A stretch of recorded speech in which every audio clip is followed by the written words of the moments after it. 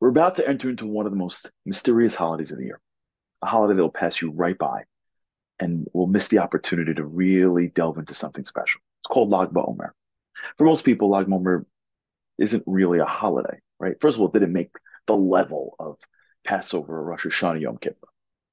And for many, it's Sfiras HaOmer. And during the beginning of Sfiras HaOmer, the count between Pesach and Shavuos, we celebrate parts of national mourning, right? There's no shaving and no haircuts and no live music and wedding celebrations. And we don't have any of that because we are mourning the students of Rabbi Akiva. As the Gemara tells us, Rabbi Akiva, the greatest rabbi of his time, of the greatest rabbis of his time, had 24,000 students all throughout Israel.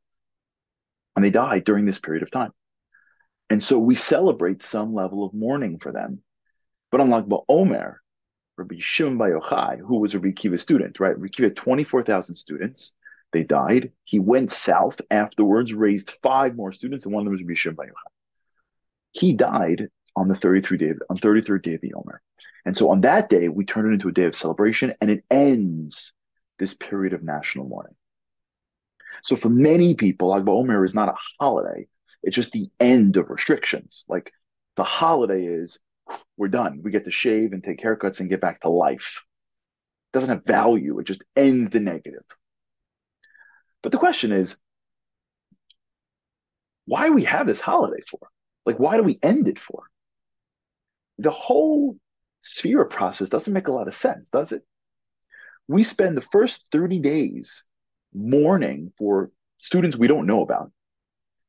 Unfortunately, and should never happen again, Jews have died in plagues before. When great Jews die, we don't mourn for them. We don't have national mourning for Moshe and Avram and Yitzhak and the Avos and the Imahos and all of you that died. I mean, just 6 million Jews just died. We don't have mourning all year long.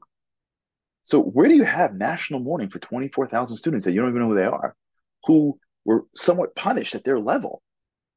And then when one of the greatest students, the one that Rabbi Kiva goes back and has Rishon Bar Yochai, arguably one of his greatest students ever, when he dies, we party.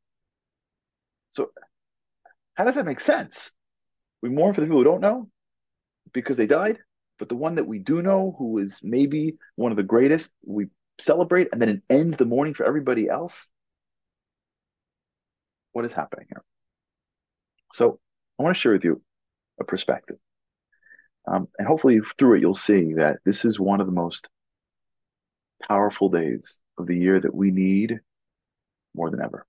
Stick with us.